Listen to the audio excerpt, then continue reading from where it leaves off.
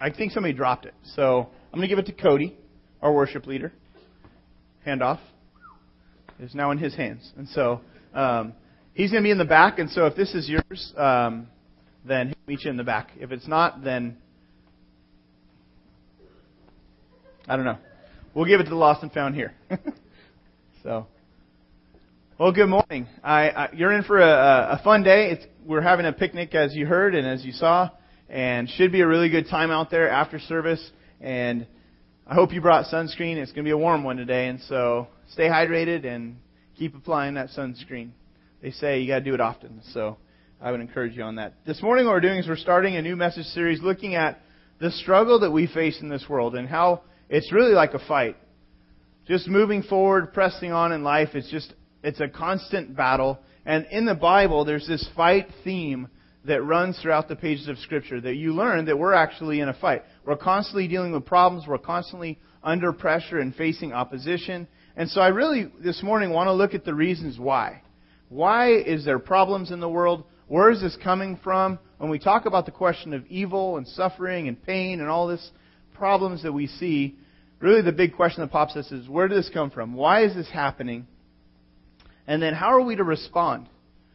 Many of you here this morning have already decided to follow Christ. You've made a decision to turn your life over to Jesus Christ and become a Christian. Many of you are also here probably, and you're not yet in that point where you're ready to turn your life over to Christ. You're somewhere in the process, and maybe you're here because you're just trying to learn more, or you're investigating what it means to follow Jesus, and you're trying to figure out this whole Christianity thing. And so wherever you're at, I'm really glad you're here this morning. This morning we're looking at, over the next 4 weeks, the topic is spiritual warfare and how life is really like a battle. And so let's pray before we begin. So let's pray together. Father, we just thank you for your presence here. We acknowledge that you are here. And God, we ask you right now to just restrain anything, Lord, that would draw attention away from you and what you want to say to us. And so, Lord, just hold back and restrain anything that would distract. And Lord, give us the ability to hear from you this morning. Lord, help us to understand what your word, the Bible, says. Lord, I pray that you give me the ability through your Holy Spirit to just speak your words and to communicate your truth. And Lord, I pray for those that are here, all of us would just listen to you and respond to you as you show us things you want us to understand or to change or to address in our own lives. And Lord, I just pray that your Holy Spirit would really speak and draw us closer to you in this time. It's in Jesus' name we pray. Amen. Well, these are troubled times for our world. We know that. When we turn on the news and we see it, we see murder, we see crime. Many times we flip through that part of the newspaper, or we scan quickly through that on the internet, because it's easier for us just to remove ourselves from the problems of this world. Sometimes it hits us hard as a country, and the whole country turns its attention to some town or some catastrophe and chaos, and we get rocked because we recognize, wow, this is not right. This should not be happening, and it shakes us as to the core as a country and as people. Because here in the U.S., there's a sense of restraint in our country. There's a sense of order and restraint, and so we know there's problems in the world, and sometimes they hit close to home. But for the most part, we can just be easily distracted from the problems in this world, can't we? And you just kind of acknowledge it, even grieve over it, but then to get distracted long enough to where we can just do our own thing again and just get focused on our own little world and our own lives. And we know there's problems, but we detach. Did you know, around the world, there is just conflict all around? Obviously, you do. Look at some of these stats. These are active wars going on throughout the world. In Africa, there are 24 countries currently at war in Africa. 24 countries. In Asia, there's 15 countries at war. In Europe, there's 8 countries at war. In the Middle East, there's 8 countries at war. And in the Americas, there are 5 countries at war. This is a picture of some Peruvian soldiers. In summary, there are currently 60 different countries that have active wars going on. And in addition to that, there's just under 400 different fights against guerrilla separatist groups, to where there's this militias. And so there's all of this conflict in the world around us. We're living in a troubled world. But unless you have family in some of these regions, it's just easy to just unplug from that. It's easy to detach ourselves from the problems in the world. And we all know we live in a broken world, but for whatever reason, in our country, we somehow have just managed to drown ourselves in recreation, in family life, in the media, in our careers, in party life. And we just kind of drown ourselves in all sorts of stuff to where we don't really have to engage with the world around us, don't we? And some of you have been able to travel overseas and do different things, and your eyes have been open to the problems of the world, and sometimes you're shaken, and you're like, I want to do something about that. But here in our country, there's just such this sense of restraint and order that we can just kind of do our thing and live in the pull of this American cultural dream. And the truth is, everyone around the world, all humanity, actually is able to just unplug from things at times and to just focus on their own world. And it's harder for some. If there's war going on around you, then it's hard to just detach. But what the Bible teaches is that we've all kind of decided to go our own way in life.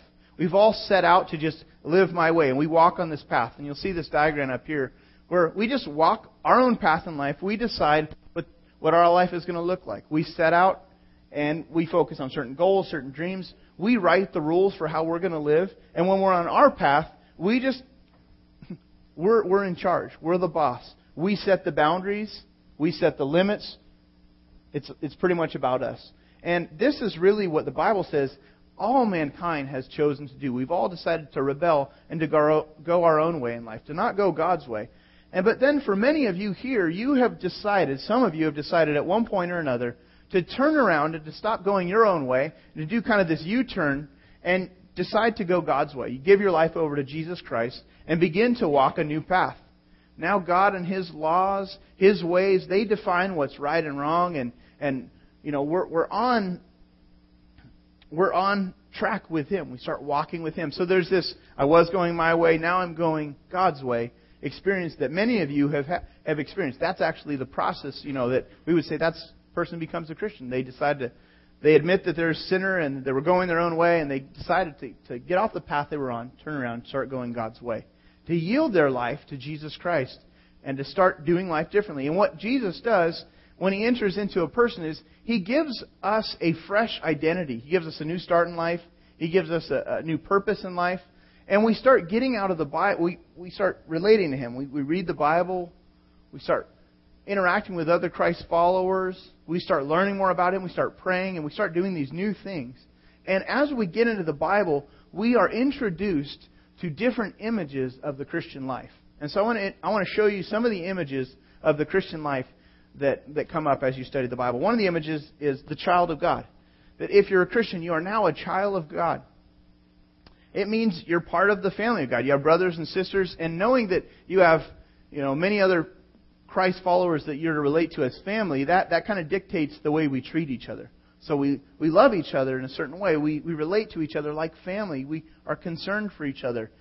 You're a child of God. There's other children in God's family. That's one image. That may come to your mind.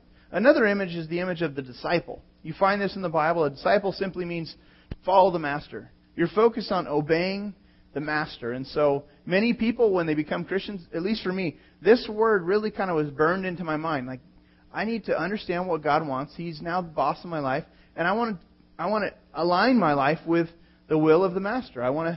That's what a disciple does. That's an image I have in my mind. Another image is the image of Christian. Just the broad term of Christian. It's not used often in the Bible. It was actually used as an insulting label that people around, when the first century Christians were alive, people used that as an insult to insult the Christ followers. You're Christians. That's means little Christs. It was intended to be an insult, but for those who received that insult, it was actually like a great honor to them. But that's certainly an image. Another image is the image of sheep. The Bible talks about we're like sheep. Jesus is the good shepherd. We go our own way. We're part of the flock of God. It emphasizes our vulnerability. As sheep, you need, a shepherd who's looking over you, protecting you. Here's another image. The image of the people of God. This stresses how we have a privileged position. The people of God were chosen. God said all throughout the Bible, I will be, or they will be my people. He calls this group of people His. And He says, and I will be their God. That in our minds, it creates some imagery. Another image is we're part of the church. The church has to do with we're called out by God from the rest of humanity. Or the word or the phrase member of the body. Member of the body. We're part of something larger. The body of Christ. There's this interconnectivity where my life makes a difference, your life makes a difference. As we get involved, there's this connection and how as we all work together we can get more accomplished as members of the body. That's a certain image. Another one is the image of saint. You know, Bible calls Christians saints, people who have been set apart for a purpose. Or the word alien. It's another image that comes up. And aliens, you know, in your mind, and in my mind, I think, you know, like Area 51, I think crazy, predator, aliens, all that kind of stuff. That's not the image of alien in Scripture for the Christian life. The image of the alien is, it stresses our loyalty to the heavenly realm. Like this world is not our home. We're going to spend all eternity with the Lord in heaven. And so we're aliens here. We don't belong here. We don't quite fit here. There's some things that are always rubbing us the wrong way. It's because this is not our home. He's leading us to heaven. Another image is the image of priest. We don't need to go to a priest. We are now, the Bible says that Christians are priests. They can approach the Father directly. They don't need to go through someone else. Jesus actually mediated a relationship between God the Father and us. And so we can go straight to the Father. We can pray directly to God. We don't have to go through anyone else. We can just go straight to Him. There's all these different images of the Christian life. And I don't know, which ones do you gravitate towards? You probably have certain ones that in your mind, they mean a lot to you. And you even some of these can kind of be buzzwords for a while in the Christian culture. Like there's movements, the disciple-making movement, or the, you know, I don't know if the alien movement has ever really taken root, but there's these different, we gravitate towards these things. Well, here's another image, the soldier. The soldier. This probably is not our preferred image for the Christian life, that we're soldiers in a battle. But if you have already decided to follow Christ, then what you find yourself is you're right in the middle of a battle. There's a warfare theme that runs through the pages of Scripture that if you read the Bible, it's impossible for us to deny. We're at war. We're in a battle spiritually. And we are involved in it, not just in a organizational or as a whole church level or people of God level, but on a very personal level. We're engaged in spiritual war. And it's raging on, but depending on where we're standing, we can miss this whole idea. Paul reminds us in Ephesians chapter 6, verse 12, for our struggle is not against flesh and blood. It's not just me and you fighting each other. But the real struggle, it's against the rulers, against the authorities, against the powers of this dark world, and against the spiritual forces of evil in the heavenly realms. We don't usually breach the spiritual dimension. We usually like to operate in the physical dimension alone. What we can see, what we can hear, what we can, touch. And we deal with the physical, but then sometimes we get into Scripture and we realize there's something more going on here. There's a spiritual dimension that's very real that God talks about. And there's this fierce battle being fought right now. But again, we have a temptation to just draw back from that and detach even from that war. Just like we do from the wars around the world. We can detach ourselves from the spiritual war as well. So I want to give you a brief history of the warfare. This is not in your listening guides. So if you want, you can just jot it down somewhere or just track with me. Before creation, before anything that you and I know ever existed, there was only one God. There was eternal God. An eternal God. He has existed eternally and known as the Trinity, Father, Son, and Holy Spirit.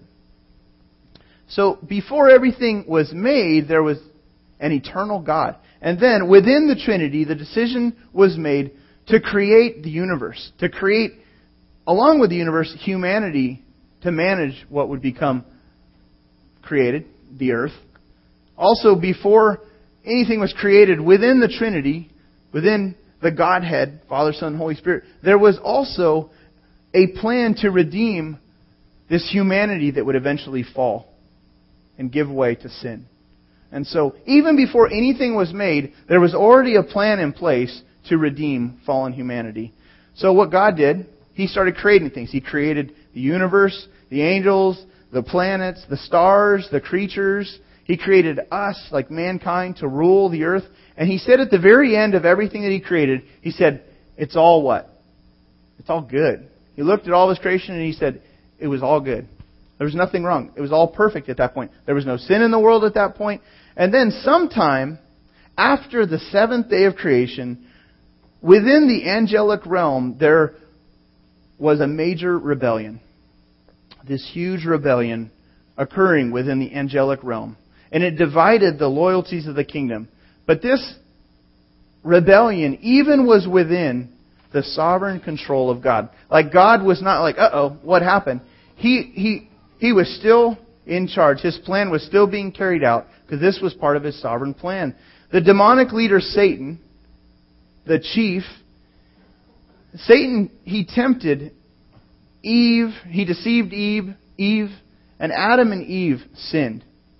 And when he tempted them, here's what happened. Adam, at that point, God gave Adam authority over the world. He said, you and Eve, you guys are going to manage this world. You're going to rule over this world.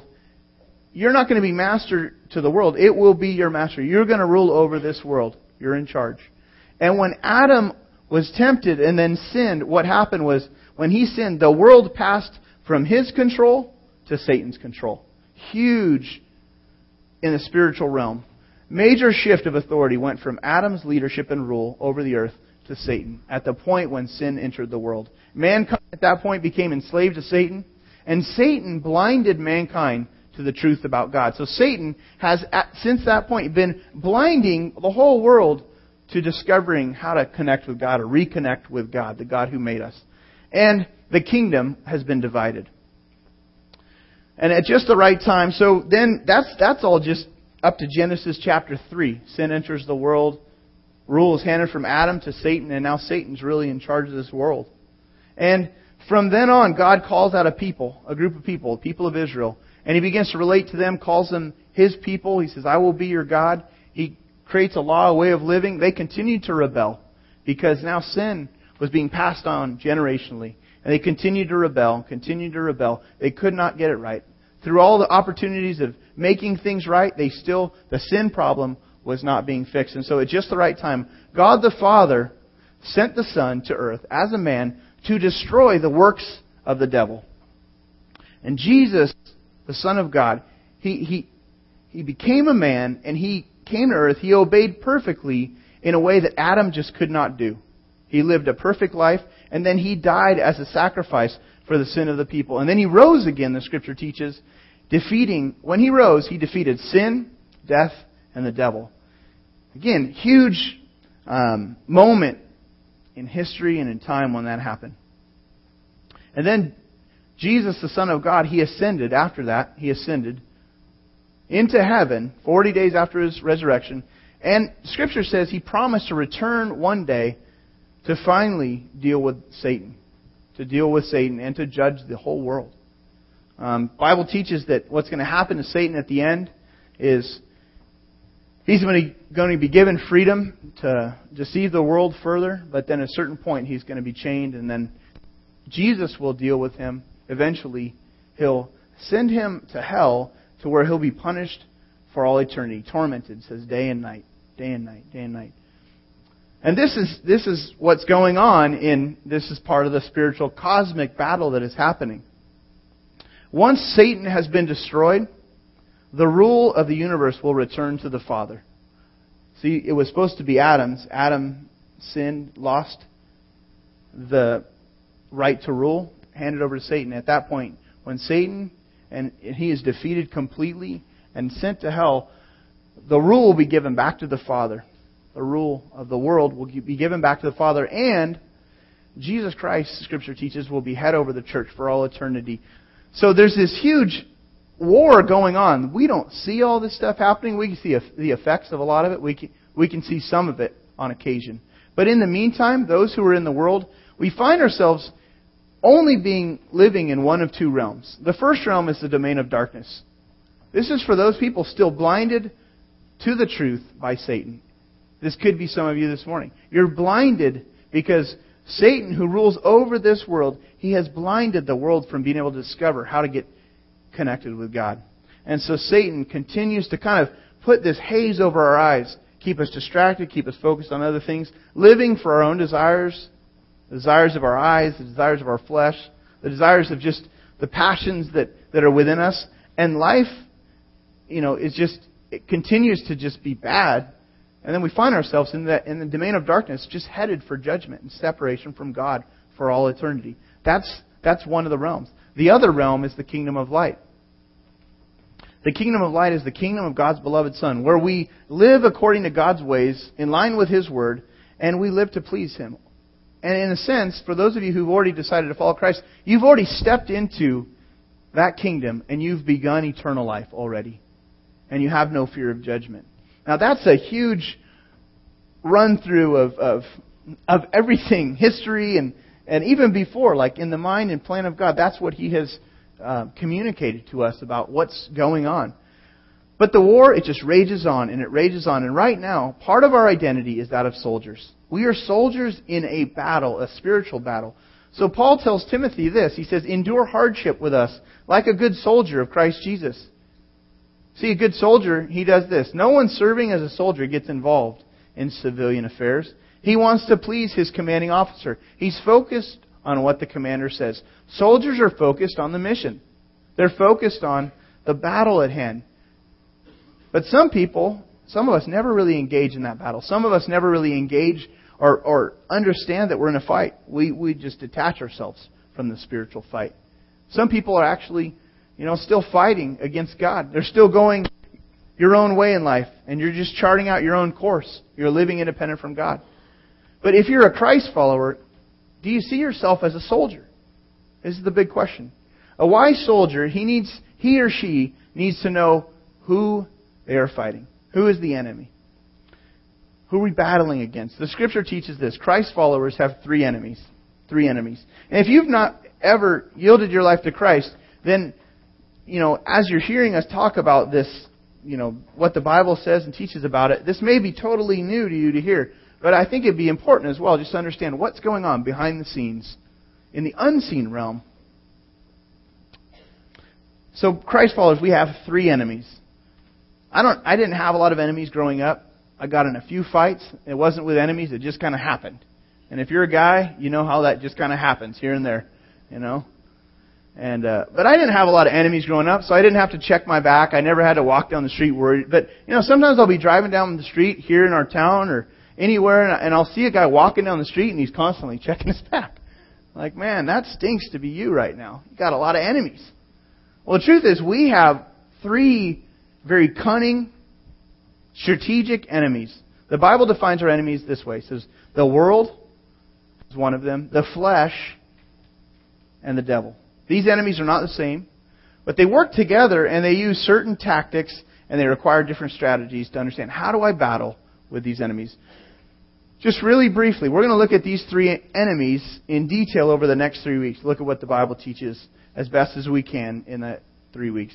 But for the first one, the world, just a real quick summary. The world is this.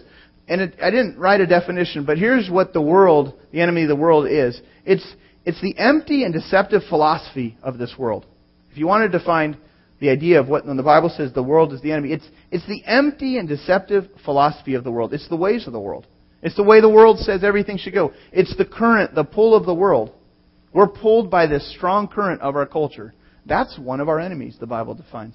And so look what Paul says. He writes this to the church. He says, a church leader writes to this one church, he says, see to it that no one takes you captive through hollow and deceptive philosophy. Just empty ways of thinking. Worldly, false ways of thinking, which depend on human tradition and the basic principles of this world rather than on Christ. You see, the world's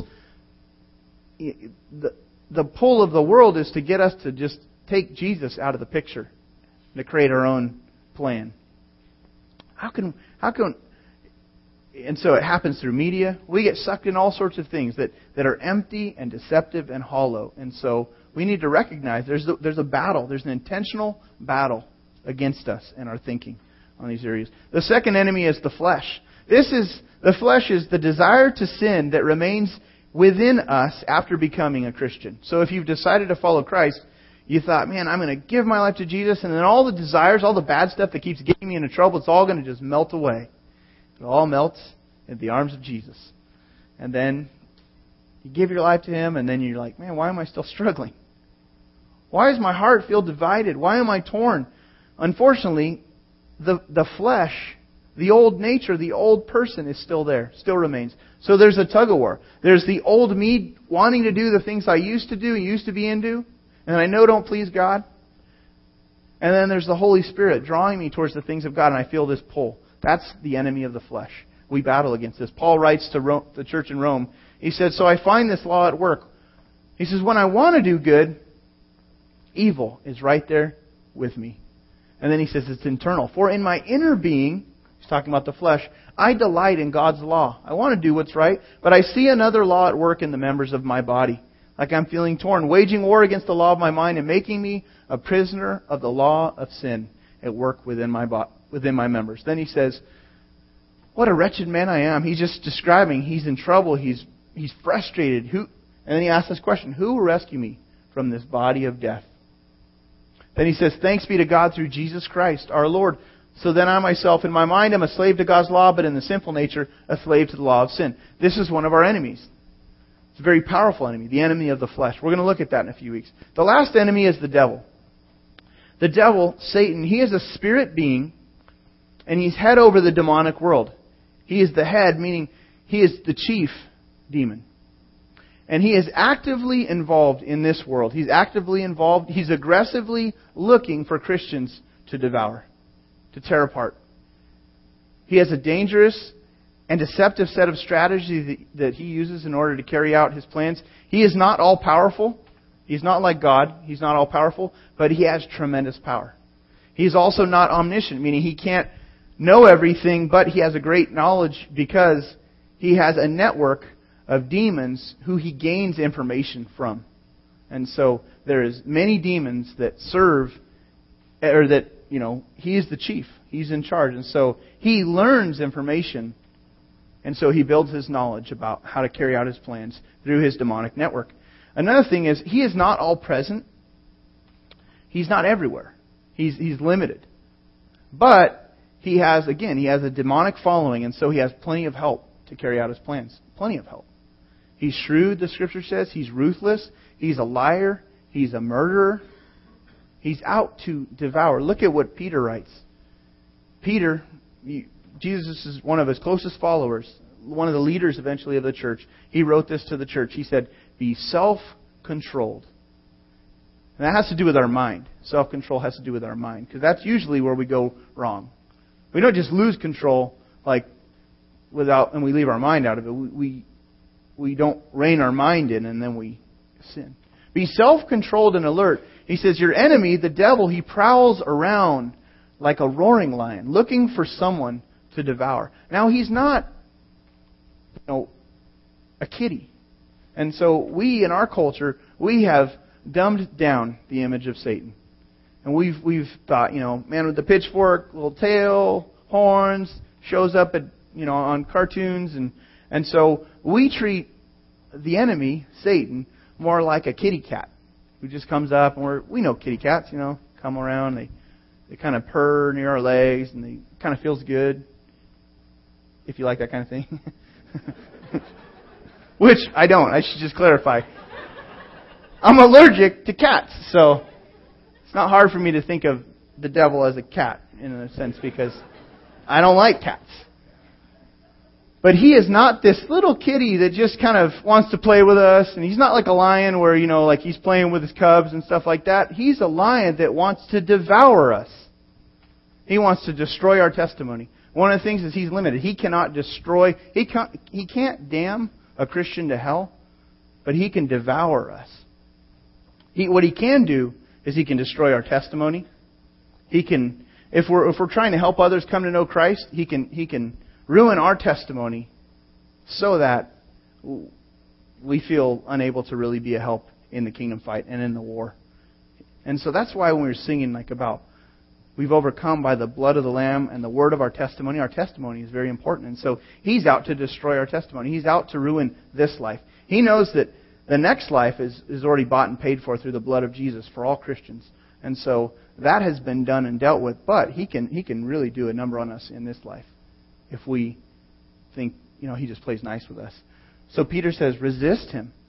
Stand firm in the faith, because you know that your brothers throughout the world are undergoing the same kind of suffering. And this happens throughout in different ways. So we're encouraged. We're encouraged to just to understand how He works. We're encouraged to battle against Him, to resist Him. Now this happens on all sorts of fronts.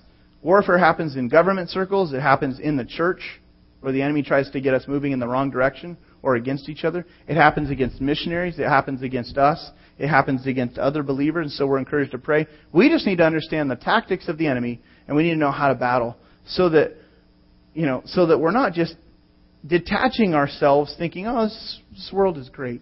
There's nothing going on. No, there's a real war. We need to understand the enemies, and then how do we battle against them? That's what this whole series is about. I've got a familiar clip from Indiana Jones, where Indiana Jones, he sizes up his enemy. He sizes up his enemy, and he responds with the right weapon to fight this one enemy. And you need to know your enemy. Well, let's take a look at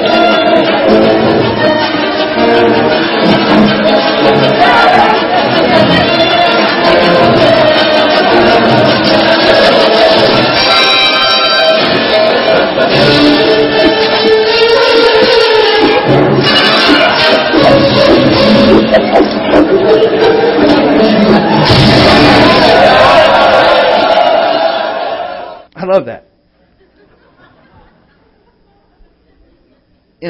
He sizes up his enemy. This one, you just deal with him that way. But there's other parts where Indiana Jones, he can't quite defeat the enemy with a gun. What do you do when the enemy is unseen? And in this situation we're talking about, what do you do when the enemy is the flesh? What do you just, and some people they end their lives. Some people, when they're trying to battle the enemy and spiritual attack, there's an unseen battle going on, and they feel this unseen attack. How do you battle it? You don't battle that with a gun. We need to understand the enemies we're fighting and how to wage war against the different enemies. So we're going to look at this over the next 4 weeks. We want to really try to help you engage at the level of understanding and then practical spiritual warfare. How do we engage in this battle? Here's some just brief general advice as we kind of wrap things up this morning. This is advice from a seasoned warrior in general. From Paul, an old man, to a young church leader. First, he says, hold on to your faith. Some people, they let go of their faith. Right in the middle of the battle, we're tempted to loosen our grip. And so Paul writes this to a young church leader. He says, Timothy, my son, I give you this instruction in keeping with the prophecies once made about you, so that by following them, you may fight the good fight, holding on to the faith in a good conscience. Some have rejected these and so have shipwrecked their faith. Some people, they just stop trusting God in the midst of the battle. They think God's not really here, and they stop trusting their lives to Him. They stop, they start taking their lives into their own hands. And when the pressure's on, we see a shortcut to get what we really want. We're tempted to just go off roads and head out of bounds spiritually. We can start subtly loosening our grip on the truth of what God says in the Bible. And we loosen our grip. We don't hold to our faith. We don't hold to trusting in the Lord and what He stated. And Paul says, people who do that, they hurt themselves. So he says, don't do that. Hold on to your faith. Hold on to the truth. Hold on to your faith. The fact that if you've come to know Him, the fact that you truly have come to know Him, and that you need to keep trusting Him. Hold on to that. Second thing is, another piece of advice from a seasoned warrior is, remember that Almighty God is on your side. We're all in a battle. You cannot forget who fights with you. Paul declares this thought, and he, with confidence, strengthened himself in this verse. 2 Timothy 1:12.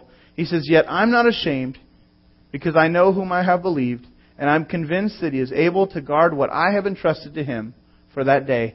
He's saying, I know that God is powerful enough to watch over my life. I've given Him my life, and I know that God is powerful enough to watch over what I've given Him. He's on my side.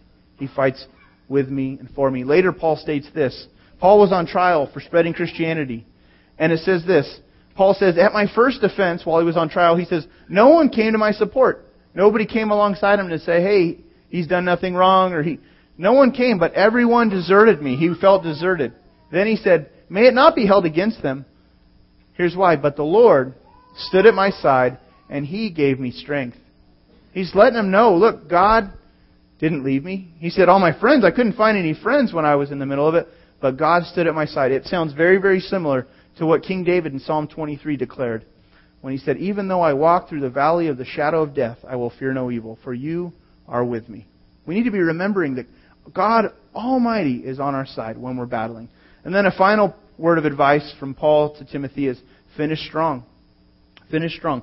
Paul, when he's writing this final letter, he was the man that was really responsible for the movement of Christianity throughout Asia Minor and on into Europe. He was just a really faithful man of God. But at this point when he's writing, he's an old man sitting in a jail cell for spreading the name of Jesus, and he's awaiting his execution. He was going to be beheaded by the Emperor Nero. But he didn't fear death. He knew that God had used him to create this wildfire of Christianity that really has continued on to this day. That's why we're sitting here, because men like Paul stuck their neck out there for us to spread this message. And so Paul says this, at the end of his life, he writes, for I'm already being poured out like a drink offering, and the time has come for my departure. What he's saying is, I'm about done. I'm about to die.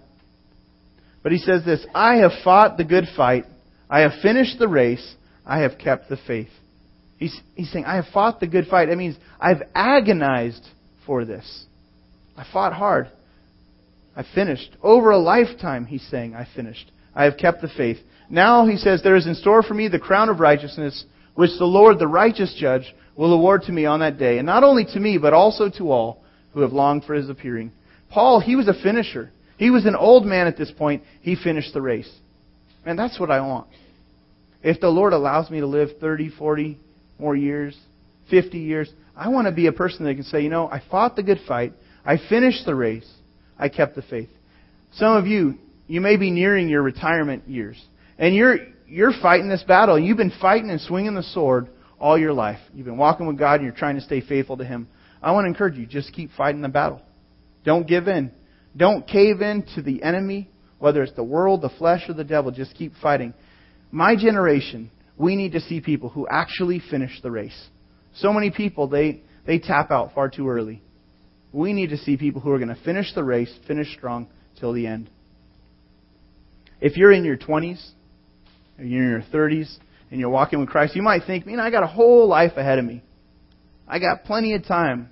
And maybe the Lord will allow that. If the Lord wills you to have a long life, don't waste it. If we're going to make it to the end, we cannot lose sight of the battle that we're in. We can't waste our life. We need to be engaged in this battle. There are all sorts of people that God is wanting to use us to rescue from the domain of darkness. Just like all of us decided at one point to go our own way in life. That's something we all have in common. We've all decided to go our own way in life. And many of you have decided to turn around from going your own way and start going God's way. Well, there's all sorts of people still walking their own way in life that need us to get in their way, to love, to serve, and to say, hey, have you considered turning your life to Christ?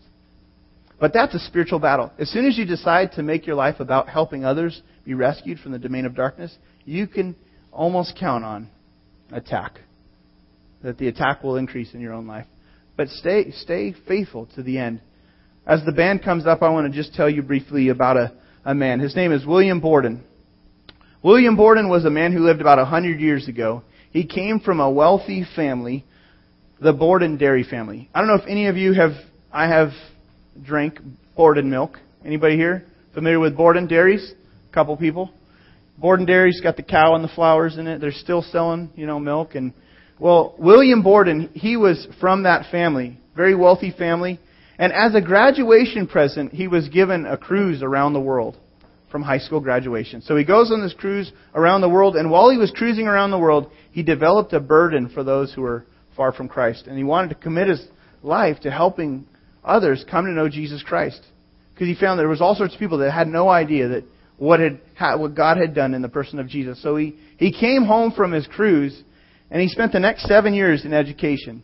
And part of that was in training to just be effective, to go overseas in the mission field. And so he started training in ministry. And while he was in school during those years, he penned in his Bible the words, "no reserves." He wrote this phrase in his Bible, no reserves. And he basically put his life and he put his future fortune aside. And he dedicated himself for the cause of Christ. He just said, his family wanted him to basically give his life to the dairy and to building an empire and to making lots of money. The guy could have had millions. And instead, he decided he was going to just lay that aside. And so he decides to go overseas, and he writes in his Bible, alongside the phrase no reserves, he writes no retreat. And his family, again, they wanted him just to focus there and to focus on what they were trying to build, but he decided to go overseas. He went to China. Later he went to Egypt, and while he was in Egypt, he contracted cerebral meningitis, and he died within a month. Only less than 26-year-old, never even reached his 26th birthday. And when, after his death, someone was looking through his Bible, they discovered these final words: no regrets. No reserves, no retreat, no regrets. He decided to keep fighting for the faith. As long as the Lord gave him, he was a young man, died as a young man. He entered into eternity. And the Lord Jesus said, hey, well done. You have been faithful. You finished the race. You fought the good fight. You made your life really count. I hope we'll understand we're in a spiritual war. We need to keep stepping forward in faith and in obedience. Take out this, if you would, this white connection card. And we always like to lay a few steps out on this card as far as some next steps from this morning's message. So here's a few next steps you might consider. Number one would be to begin praying through these passages that you see in your listening guide in a personal way. Maybe take some of these verses from the Bible and just begin to pray and personalize these. God, would you help me endure hardship like a good soldier? Help me not to get caught focused on civilian affairs. Help me to please you as my commanding officer. Sometimes we can pray Scripture, and this is a very, very powerful thing to do, is learning to pray Scripture. It's a very powerful part of engaging in the spiritual war. Another thing is reject lies and declare the truth. There's all sorts of lies that come at us about our faith, about our own standing in Christ. Reject the lies. Christ has already won. God is always with me. I need to remind myself of that at times, that God Almighty is on my side. I don't want to let go of that. It's part of holding on to the faith. He will see us through.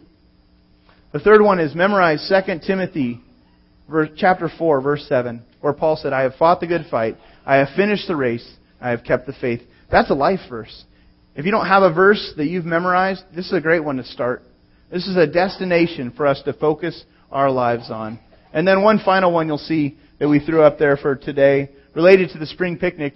If you're one of our OCC family, you come here often, I would encourage you, would you meet someone you don't know today at the picnic? That would really be a huge help to us this morning. We just want everyone to feel welcome. We're going to have a great time out there. Let's go with the Lord in prayer as we pray. Father, we love you. We just thank you for winning the battle. And Lord, in the name of Jesus Christ, I pray that you would continue your work of rescuing for those that are still in the domain of darkness, blinded to the truth about you. Lord, I pray that you would do a real work through the power of your Holy Spirit, rescuing people. Use us as a congregation, Lord, even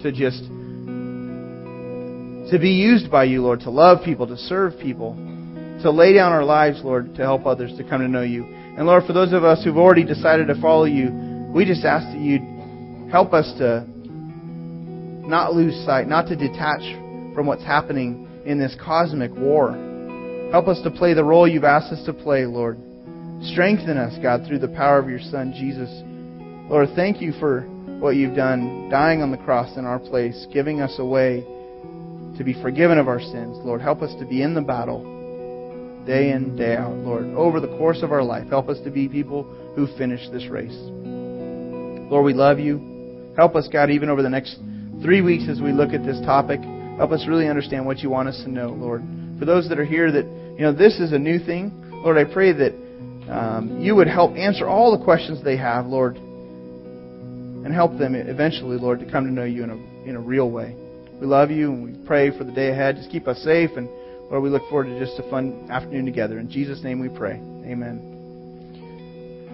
In a moment, our ushers are going to come around and receive this morning's tithes and offerings, and so as they do, would you drop this white connection card in there? And if you came prepared to give today,